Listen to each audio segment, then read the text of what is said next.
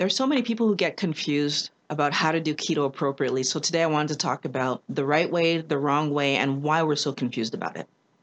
Hello, everyone. Welcome to Mind Blowing Health and Wellness with Violet. I'm Violet. I'm a psychologist. The reason I make these videos is to help people understand that your mental health and physical health come together to create your overall sense of well-being.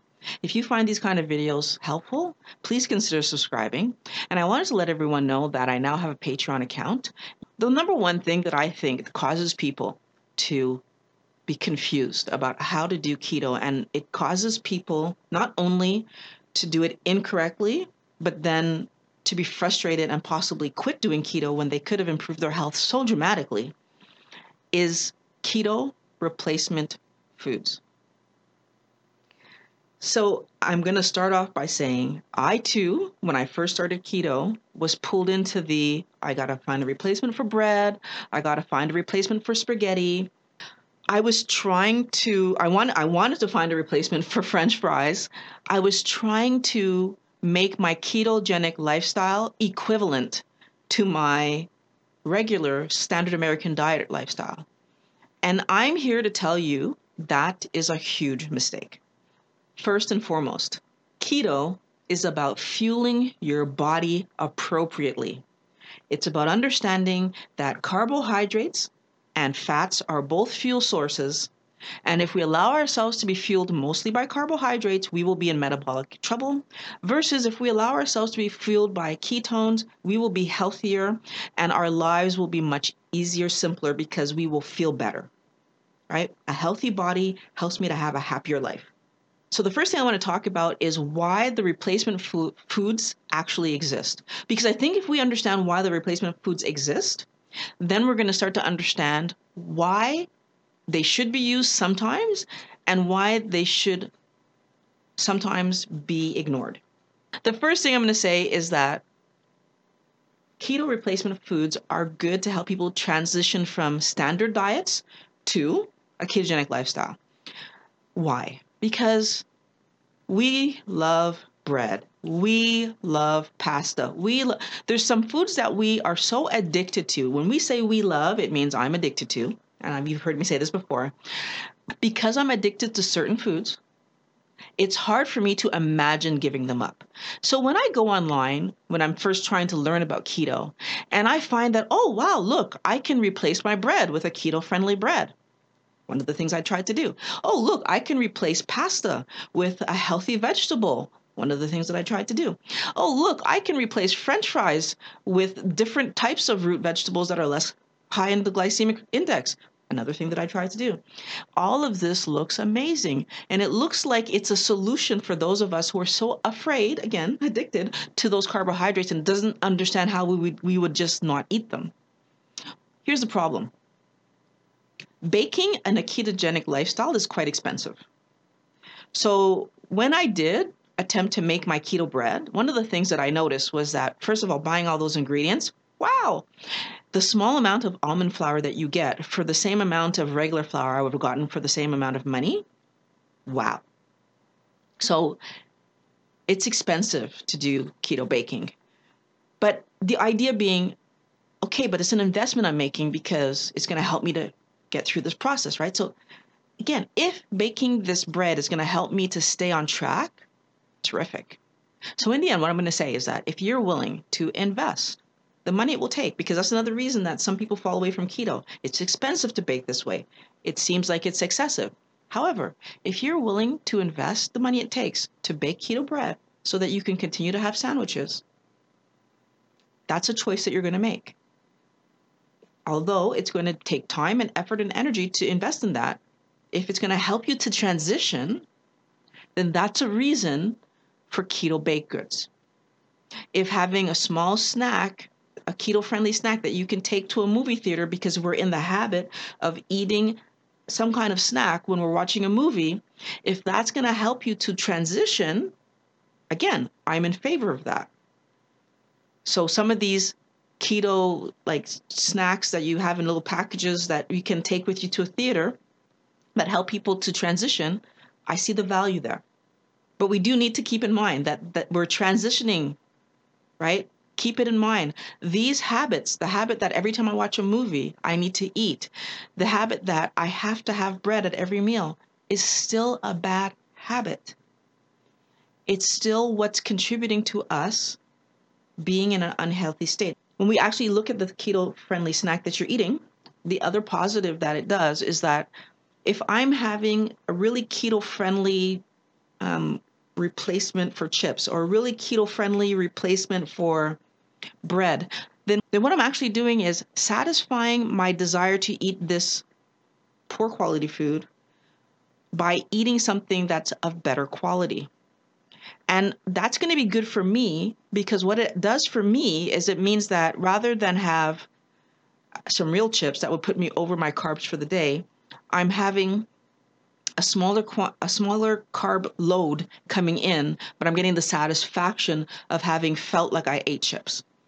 This is important because, again, the more that we're able to stay on track and help my body adjust to being in ketosis, the more chance that eventually I'll be able to eat a ketogenic lifestyle without these keto-friendly transition foods.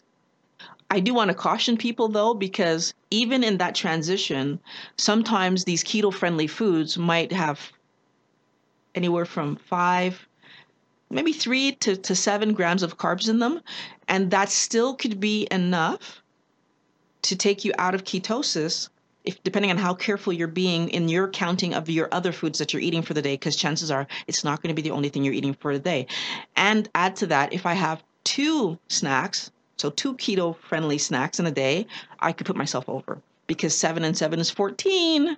And then all of a sudden, any vegetables or salad that I might have eaten in that day, I'm now over.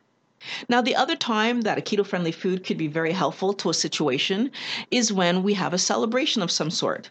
So again, if I'm early in my process of doing keto and I'm still transitioning, it might not occur to me to celebrate with a steak yet. So I might be looking to have a piece of cake, or I might be looking to have some kind of ice cream. So having a keto-friendly version of these foods can really help you to transition, help you to celebrate this event while still keeping your carbohydrates low enough that you don't kick yourself out of ketosis. And again, if this is happening once in a blue moon, then it's not going to be problematic at all. Another reason that keto-friendly foods can be very helpful is if it happens to be that I need to travel for some reason. So whether I'm traveling a long distance or maybe I might be traveling